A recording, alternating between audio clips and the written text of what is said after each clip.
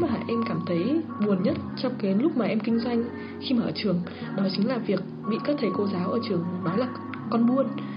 Có nghĩa là việc em đi học, ngoài việc học thôi em kinh doanh, nhưng mà khi mà mọi người nghe thấy từ kinh doanh, mọi người không nghĩ là kinh doanh đâu, mọi người nghĩ là ui giời mày chỉ có nhập hàng về mày bán thôi.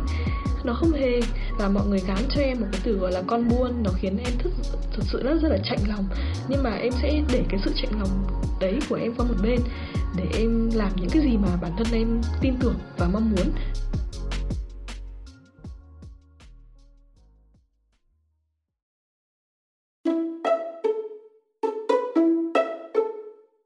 Chào mừng mọi người đã đến với 021 Station, nhà ga của những ý tưởng, nơi kể lại những câu chuyện về hành trình khởi nghiệp của những nhà sáng lập tại Việt Nam. Mình là Khoa Linh, host của chương trình. Khoa Linh sẽ đồng hành với mọi người vào thứ 3 hàng tuần trên YouTube, Spotify, Google hoặc Apple Podcast mọi người nhé.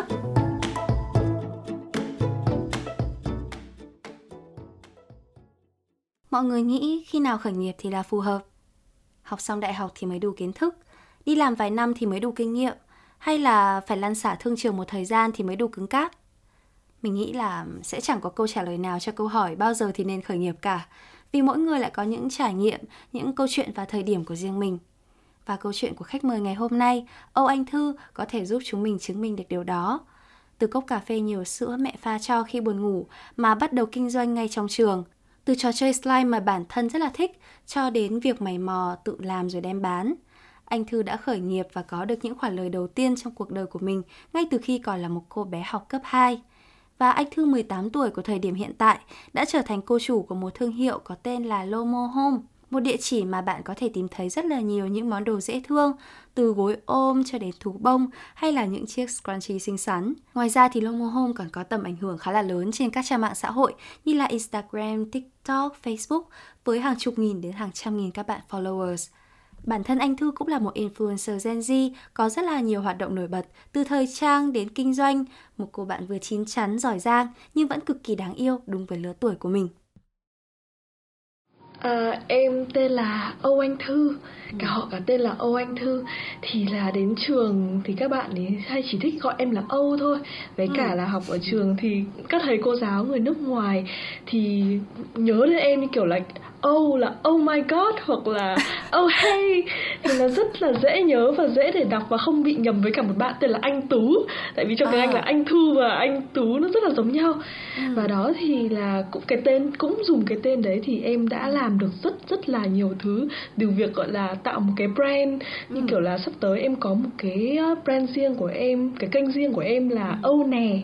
Và chẳng hạn như là cái thương hiệu đầu tiên của em, cái tên là Evelyn Âu, nó cũng ra cái chữ có nghĩa là em sẽ ghép và cùng chung với cả cái tên thương hiệu của em. Nói chung là em cảm thấy lúc đầu thấy cái tên mình nó khác biệt với các bạn và cảm thấy rất là cảm thấy kiểu bị lạc lõng. Và tại sao lại tên của mình không hay như có bạn tên là Tuệ Nghi hay là có bạn tên là Phương Anh, rất là hay. Nhưng mà sau đấy em cảm thấy cái tên này nó rất là unique và em đã sống mãi cùng nó đến tại thời điểm này.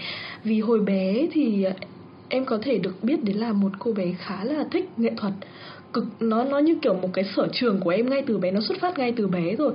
Về việc gọi là ngay từ mẫu giáo em đã luôn giúp đỡ các bạn đi vẽ các cái tranh về con gà trống, gà mái, hay vẽ về ngôi nhà nấm mà em từng rất là kiểu đam mê luôn á.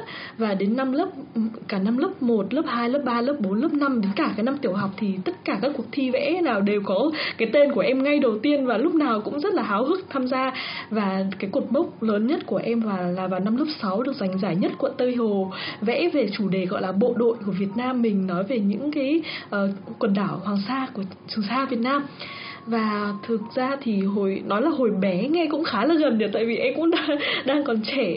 Có nghĩa là để việc gọi là bén duyên với cả kinh doanh thế này nó thực sự là nó rất là out of nowhere luôn.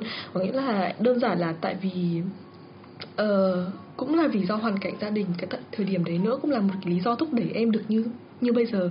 Nhưng mà ngoài ra thì là mẹ em cũng là một người vô cùng giỏi nấu nướng, nội trợ, cũng như là các cái tay nghề của mẹ em làm đồ ăn cực kỳ ngon. Mẹ em là người miền Nam, cũng cái taste, cái khẩu vị của mẹ em nó cũng khác người miền Bắc. Đó chính là lý do vì sao mẹ em làm ra cái cốc bạc xỉu nó đúng chất đúng vị người miền Nam, và là để cho em mang đi học để em uống cho đỡ buồn ngủ đấy.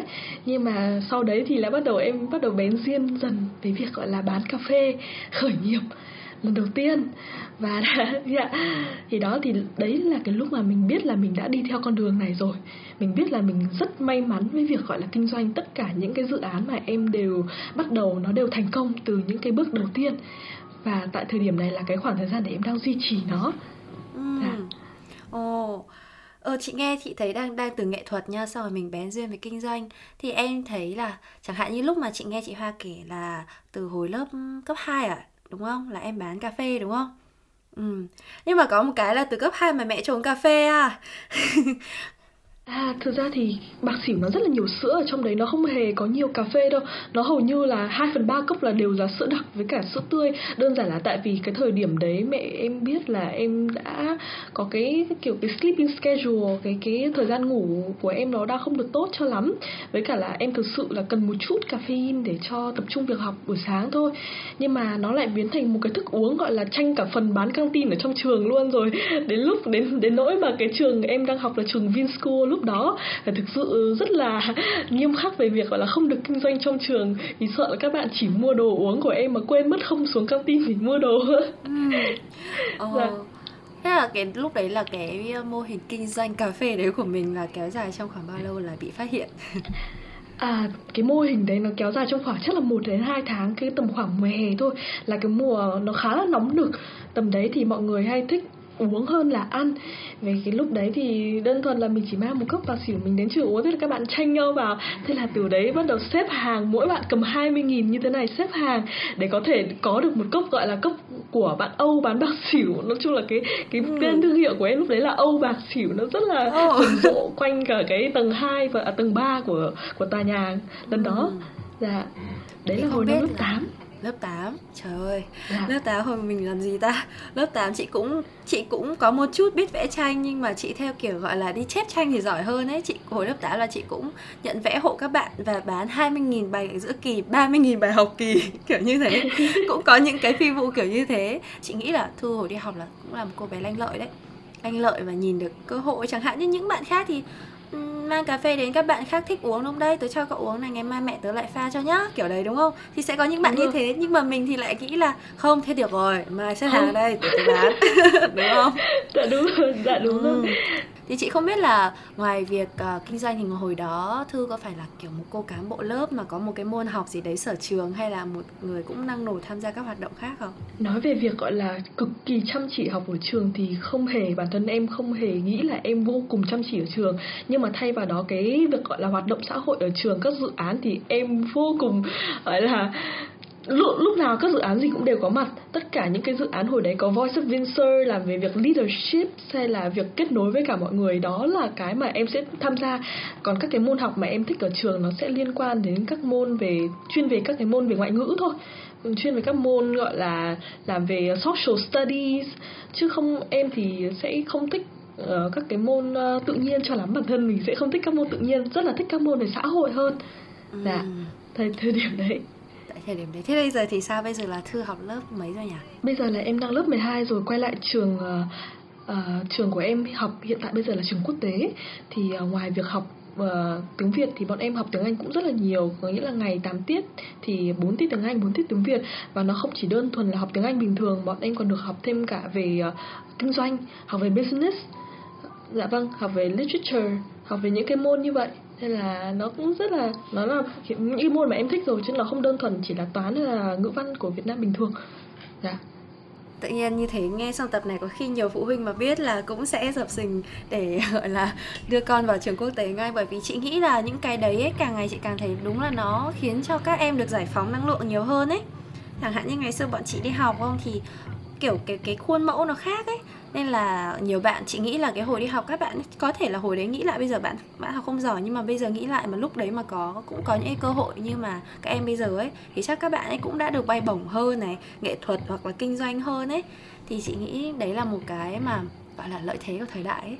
Cái sự chuyển mình của thời đại đã cho em nhiều thứ. Em có cảm thấy điều đấy không? Em cũng rất là cảm thấy điều đấy, có nghĩa là cái cách mà bố mẹ em đã làm, có nghĩa là em trai em và em là hai cái trường phái khác nhau luôn. Bố mẹ em chọn cách nuôi dạy gọi là nuôi con gái trong sự giàu sang và nuôi con trai trong sự khổ cực. Đó chính là lý do vì sao em được dành tất cả các cơ hội được học trường quốc tế, được tham gia tất cả các loại các cái tiếp cận đến tất cả các nguồn kiến thức bằng mọi giá. Có nghĩa là em thích gì là được đấy, nhưng mà phải là thích về học cơ. Nhưng mà em trai em thì lại không có được nhiều cơ hội như vậy, và em ấy chỉ được học trường công thôi chẳng hạn, hay là em ấy sẽ không có được các cơ hội được ra ngoài giao lưu nhiều hơn như là em đã từng được. Nên là cái việc mà bố mẹ em đầu tư cho em học trường quốc tế từ rất là lâu, nó khiến nó mở cho em một cái, thứ nhất là cái network của em nó rất là lớn đối với các bạn ở các cái, đối với các bạn mà có cái điều kiện gia đình hoặc là các cái gia thế nó rất là khủng chẳng hạn.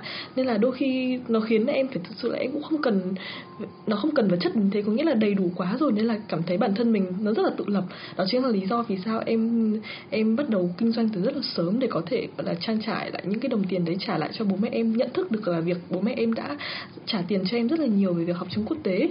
Nên là em đã muốn gọi là thứ nhất là tự lập tài chính, và một phần là giúp đỡ bố mẹ rất là nhiều. Còn việc bố mẹ em để cho em trai như vậy là để cho em ấy tự thân tự lực, tự gánh sinh, để cho em ấy cố gắng bằng cái sức lực của mình và lòng tự trọng của mình để vươn lên hơn so với những bạn khác. Còn con gái thì bản chất của con gái về mặt sinh học thì nó cũng cần một sự dựa dẫm một chút, nên việc gọi là mình được chăm sóc đầy đủ thì bản thân sẽ không cần nhất thiết là phải dựa dẫm vào bất cứ một điều gì nữa.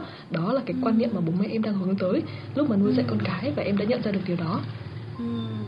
Chị thích ấy, chị nghĩ là cái gần đây thì mọi người có những cái tư tưởng thì nó tồn tại như thế, nhưng mà càng gần đây khi mà mạng xã hội phát triển mà trí thức của mọi người được trao đổi nhiều hơn ấy, thì những cái quan điểm đấy nó mới được phrase thành những cái cụm từ. Chẳng hạn như cái câu em vừa nói là nuôi con trai bằng nghèo khó và nuôi con gái bằng giàu sang, đúng không? Có thể là có rất nhiều bố mẹ cũng từng nghĩ và làm như thế, nhưng mà bây giờ nó mới có những cái cụm từ để mà mọi người biến nó thành gọi là một cách dạy con như thế. Chị thích lắm, chị nghĩ là đúng là như vậy, mà kiểu nghe thì có vẻ là sao lại bất công thế, nhưng mà không phải, đúng không? Nó đều có lý do của nó cả. Và không biết là thế em trai có ghen tị không, hay là em ấy cũng có cái sự phát triển riêng mà rất là đáng tự hào? Đôi lúc là trong giờ ăn thường thì gia đình em thì có một cái quy tắc rất là quân đội, có nghĩa là click một phát là 8 giờ tối tất cả mọi người sẽ cùng nhau ngồi ăn, ngoại trừ hôm nay nha. Nhưng mà 8 giờ tối tất cả mọi người sẽ bỏ lại hết tất cả các công việc mình đang làm, ngồi cùng một bàn ăn với nhau, kể về câu chuyện hôm nay mình đã làm gì, một ngày của con, của mẹ đã ra sao, hay là ba gặp một điều gì vui không, hay con đi học như thế nào. Đó chính là cái khoảng thời gian mà mọi người sẽ communicate với nhau trên bữa ăn với gia đình. Thì đôi lúc em nghe thấy những câu nói của bố em nói với em trai em là tại sao con không như chị, tại sao con không làm được như chị, hay là đôi khi em trai em bị nó hỏi những cái câu rất là vu vơ khiến em khá là buồn. Có nghĩa là tại sao chị được học trường quốc tế mà em lại không được học trường quốc tế, tại sao chị nhận được nhiều, bố mẹ cho chị nhiều điều kiện thế mà tại sao em lại không được. Đôi khi những câu hỏi đấy thực sự nó rất là khiến em buồn. Và đúng, hồi đấy nếu mà mình bé thì em cũng không nghĩ được gì hơn là tại sao mình lại được thế mà tại sao em trai mình lại không được vậy. Nhưng mà tại thời điểm này, khi mà em lớn đủ và biết suy nghĩ hơn, thì việc phải chấp nhận sự thật là thế. Nên là em sẽ cố gắng truyền tải cho em trai em hết tất cả những cái gì mà em học được từ việc học kiến thức ở trên trường và từ việc học ở bên ngoài với cả mọi người. Nên là đó là một phần để giúp em trai em có thể tiếp cận đến những cái nguồn kiến thức, những cái nguồn kiến thức mà em ấy không có cơ hội để có thể có tới, và từ đấy em phát triển hơn. Có một cái may mắn nữa là cậu em trai nghe xong, nếu mà nghe tập này của chị gái thì cũng phải nhận ra là mình rất là may mắn nhá.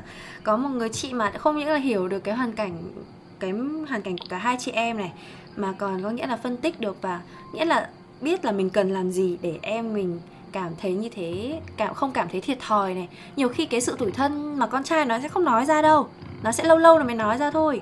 Nó cũng kiểu, nó không như con gái mình kiểu không được như thế, nhõng nhẽo gì cả, mà nó sẽ giấu trong lòng ấy. Nhưng mà ít nhất là chị em đã có nói được ra với nhau này.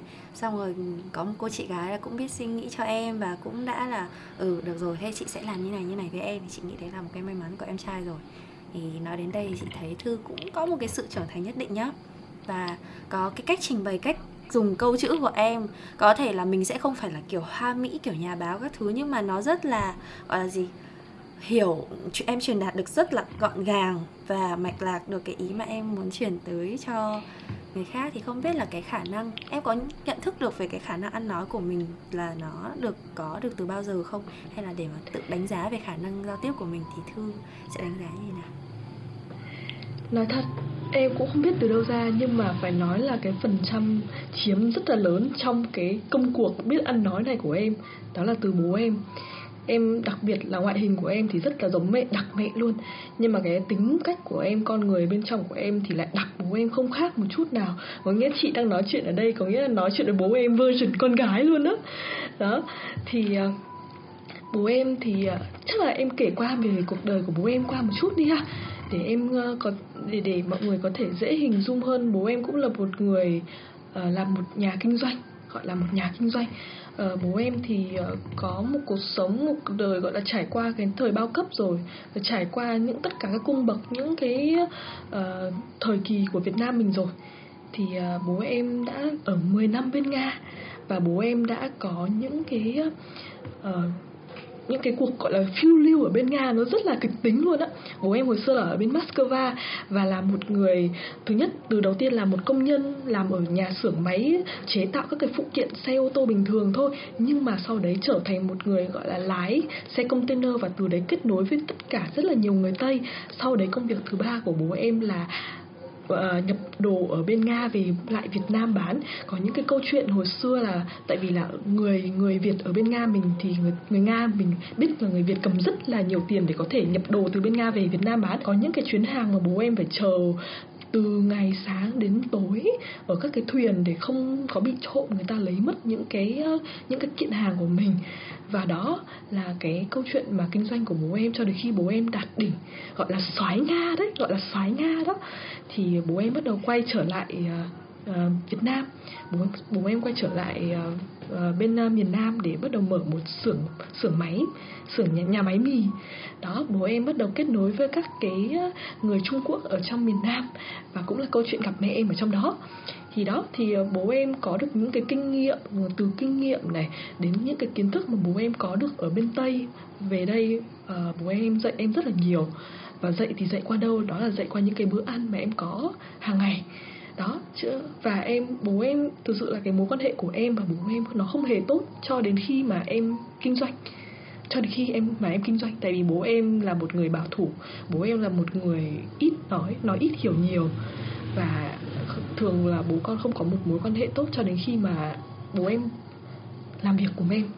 Bố mẹ em sẵn sàng bỏ hết tất cả các công việc về xưởng máy cơ khí mà nhà em đang làm đi để có thể đầu tư cho em tại thời điểm bây giờ.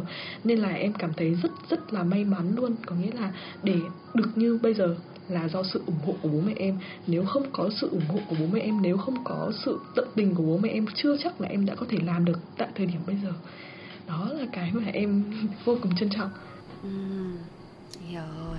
Đúng là kiểu để mà hiểu về một cô bé thì đấy là lý do mà vì sao bọn chị luôn hỏi về cái tuổi thơ này, về gia đình. Mọi người cũng thường như thế. Cũng thường là chị bên càng lớn ấy, chị càng nhận ra được cái việc là mình ảnh hưởng từ bố mẹ mình như thế nào. Ngày trước á, cái thời mà nhỏ nữa, mọi người cứ bảo là giống mẹ hay giống bố, chưa chắc đã thích. Nhưng bây giờ thích lắm. Thích bởi vì mình công nhận điều đấy rồi nữa.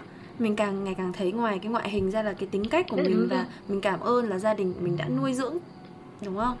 Để mình có một cái gọi là được như bây giờ. Chị tin chắc là phải đến 50%, ít nhất là 50% là từ gia đình tạo nên mình, và 50% là mình học được từ ngoài xã hội. Thì chị không biết là cái việc ngoài là gia đình kiểu như là từ ba đã truyền cho em rất là nhiều kiến thức như thế, kinh nghiệm như thế, thì cái việc kinh doanh của Thư từ hồi nhỏ như thế nó có ảnh hưởng như thế nào đến cái tính cách của em hiện tại không? Ôi, thực ra thì nó chỉ khiến cái tính cách của em ngày càng phát triển hơn được nữa thôi.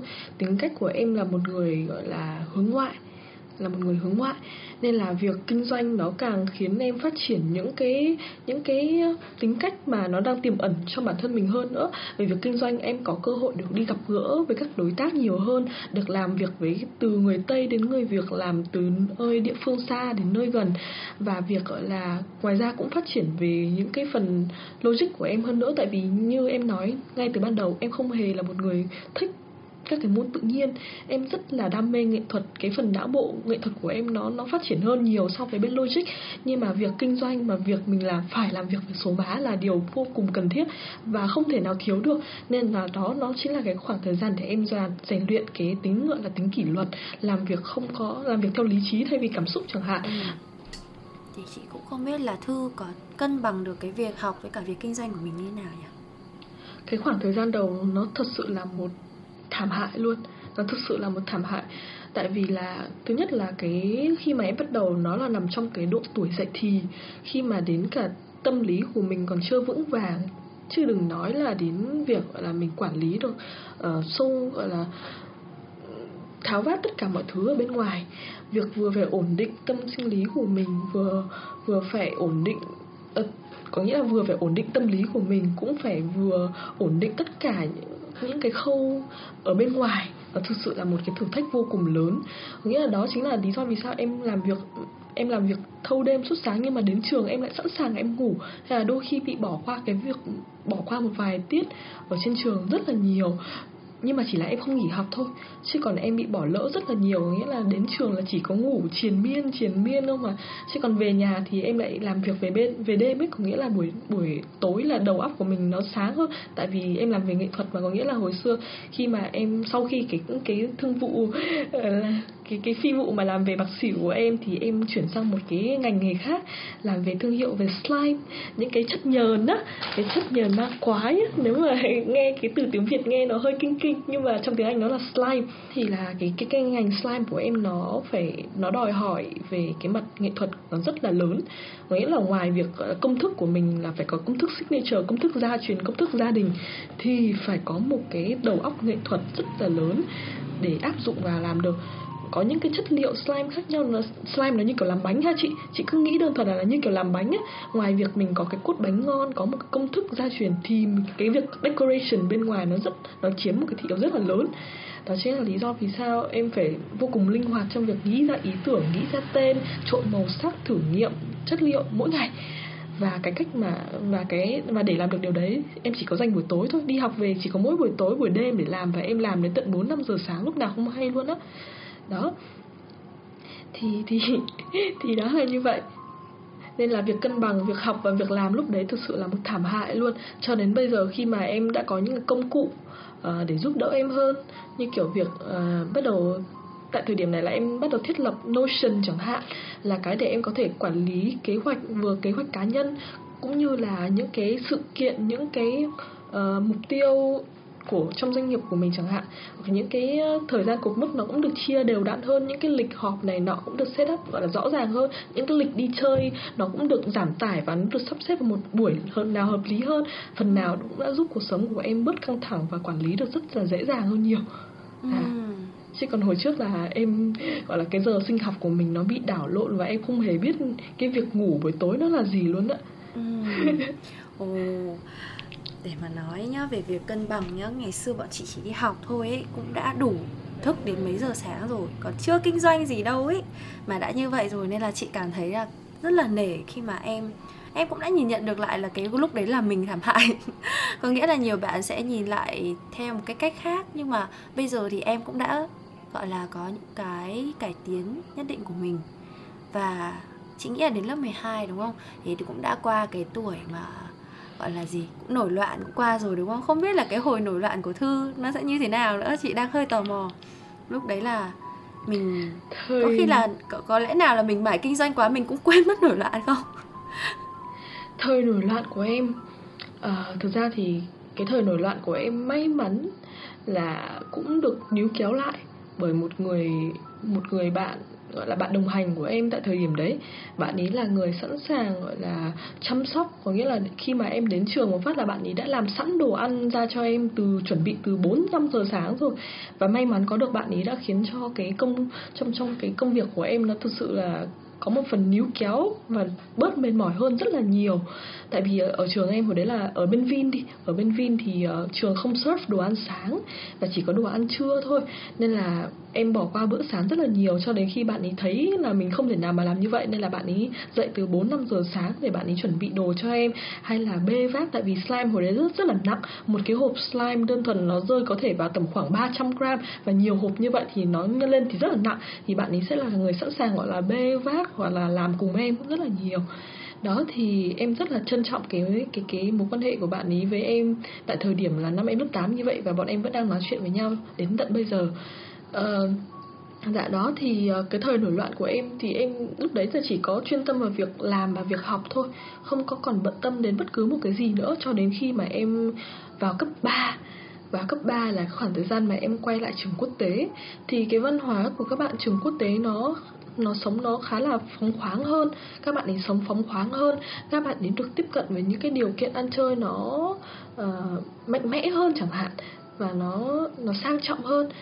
Nhưng mà may mắn là em vào muộn, có nghĩa là các bạn ấy chơi xong 1-2 năm rồi thì em vào là em hưởng nốt cái năm cuối cùng, nên là cũng không có bị tha hóa nhiều. Cũng là không bị tha hóa nhiều.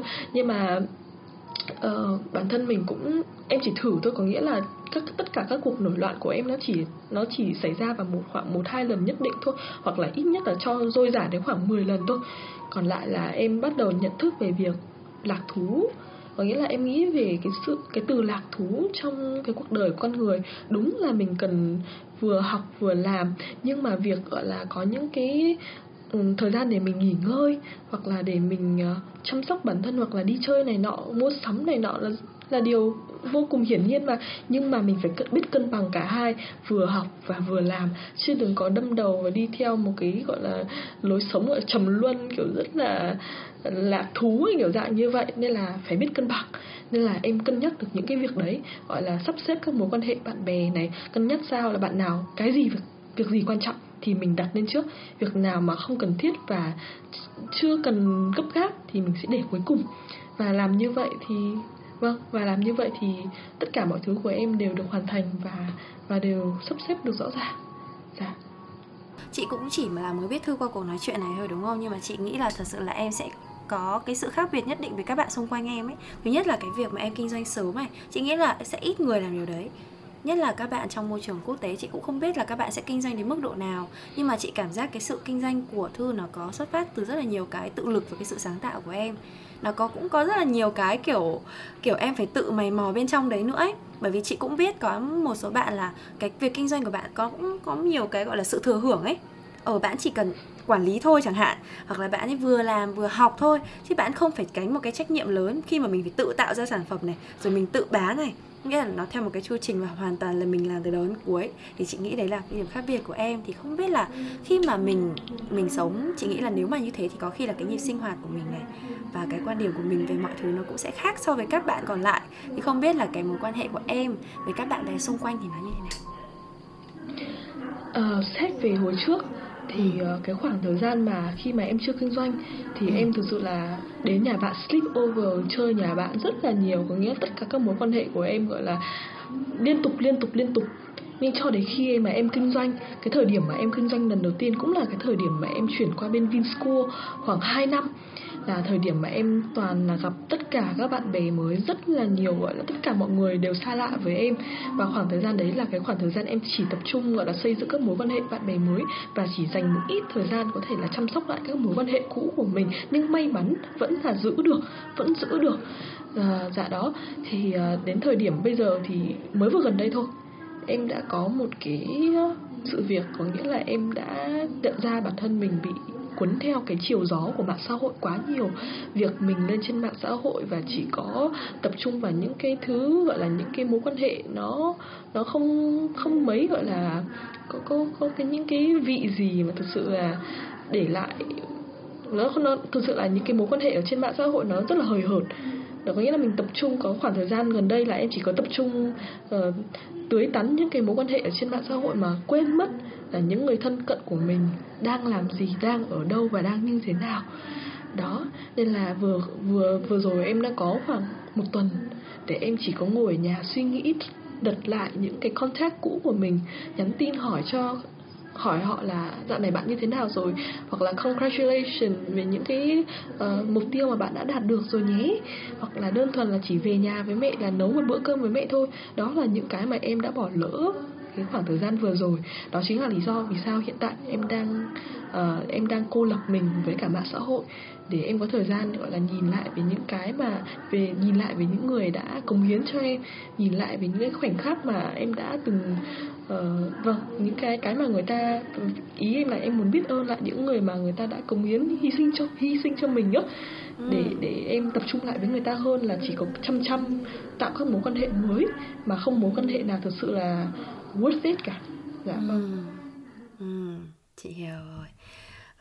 Tại vì chị tò mò chứ, bởi vì ngày xưa nhá, khi đi học chỉ cần là em cá tính hơn mọi người khác một chút thôi thì cái việc ít bạn nó cũng sẽ xảy ra ngay.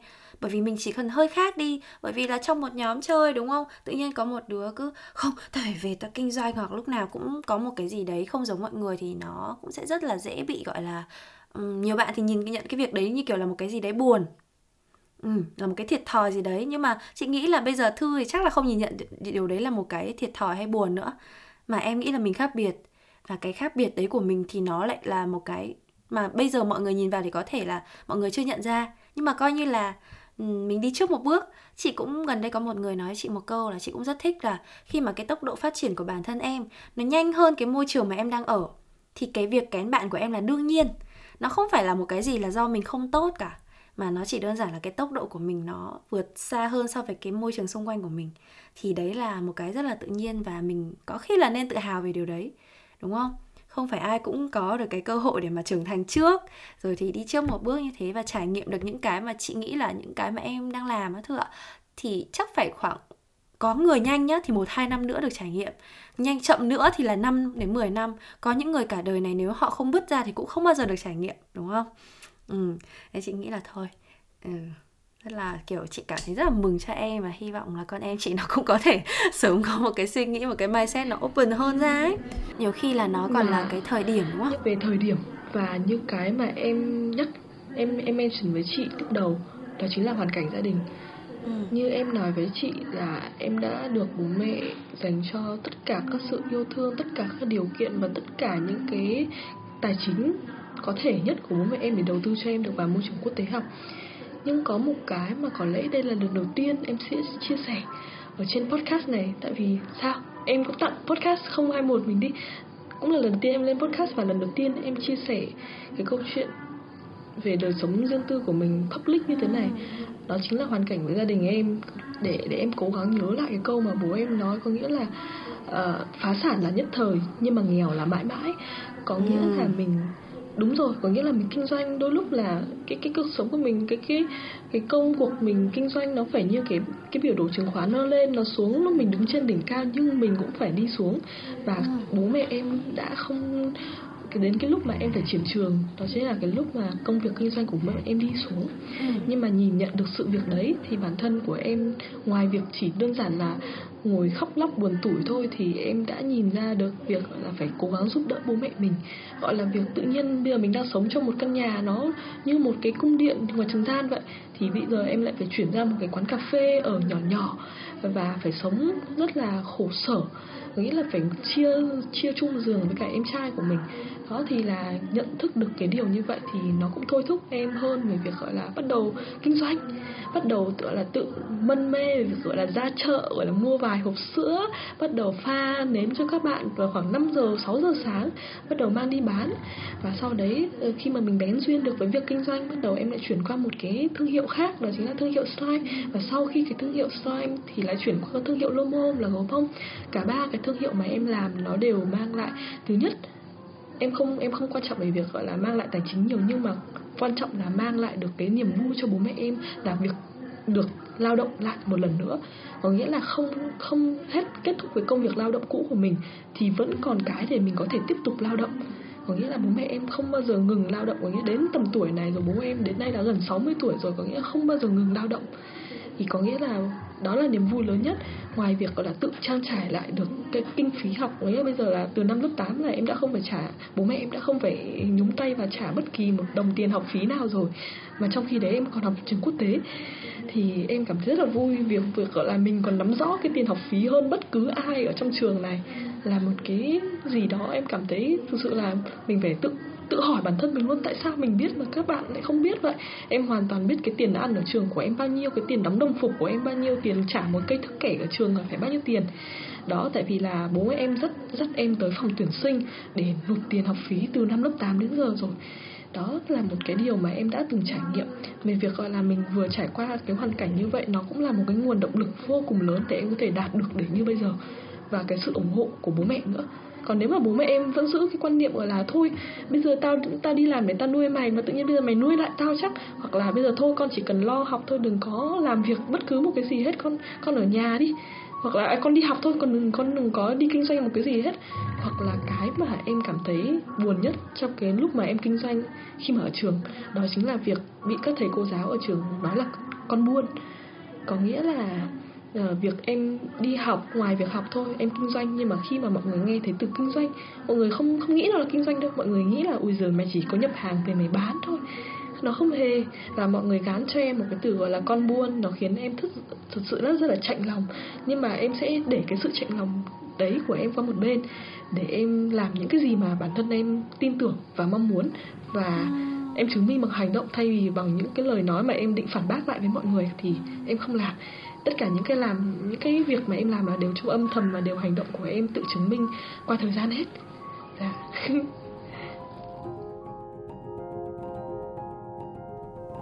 Đúng là sự trưởng thành thì không phải do thời gian hay là độ tuổi quyết định, mà là do những trải nghiệm mà chúng ta đi qua.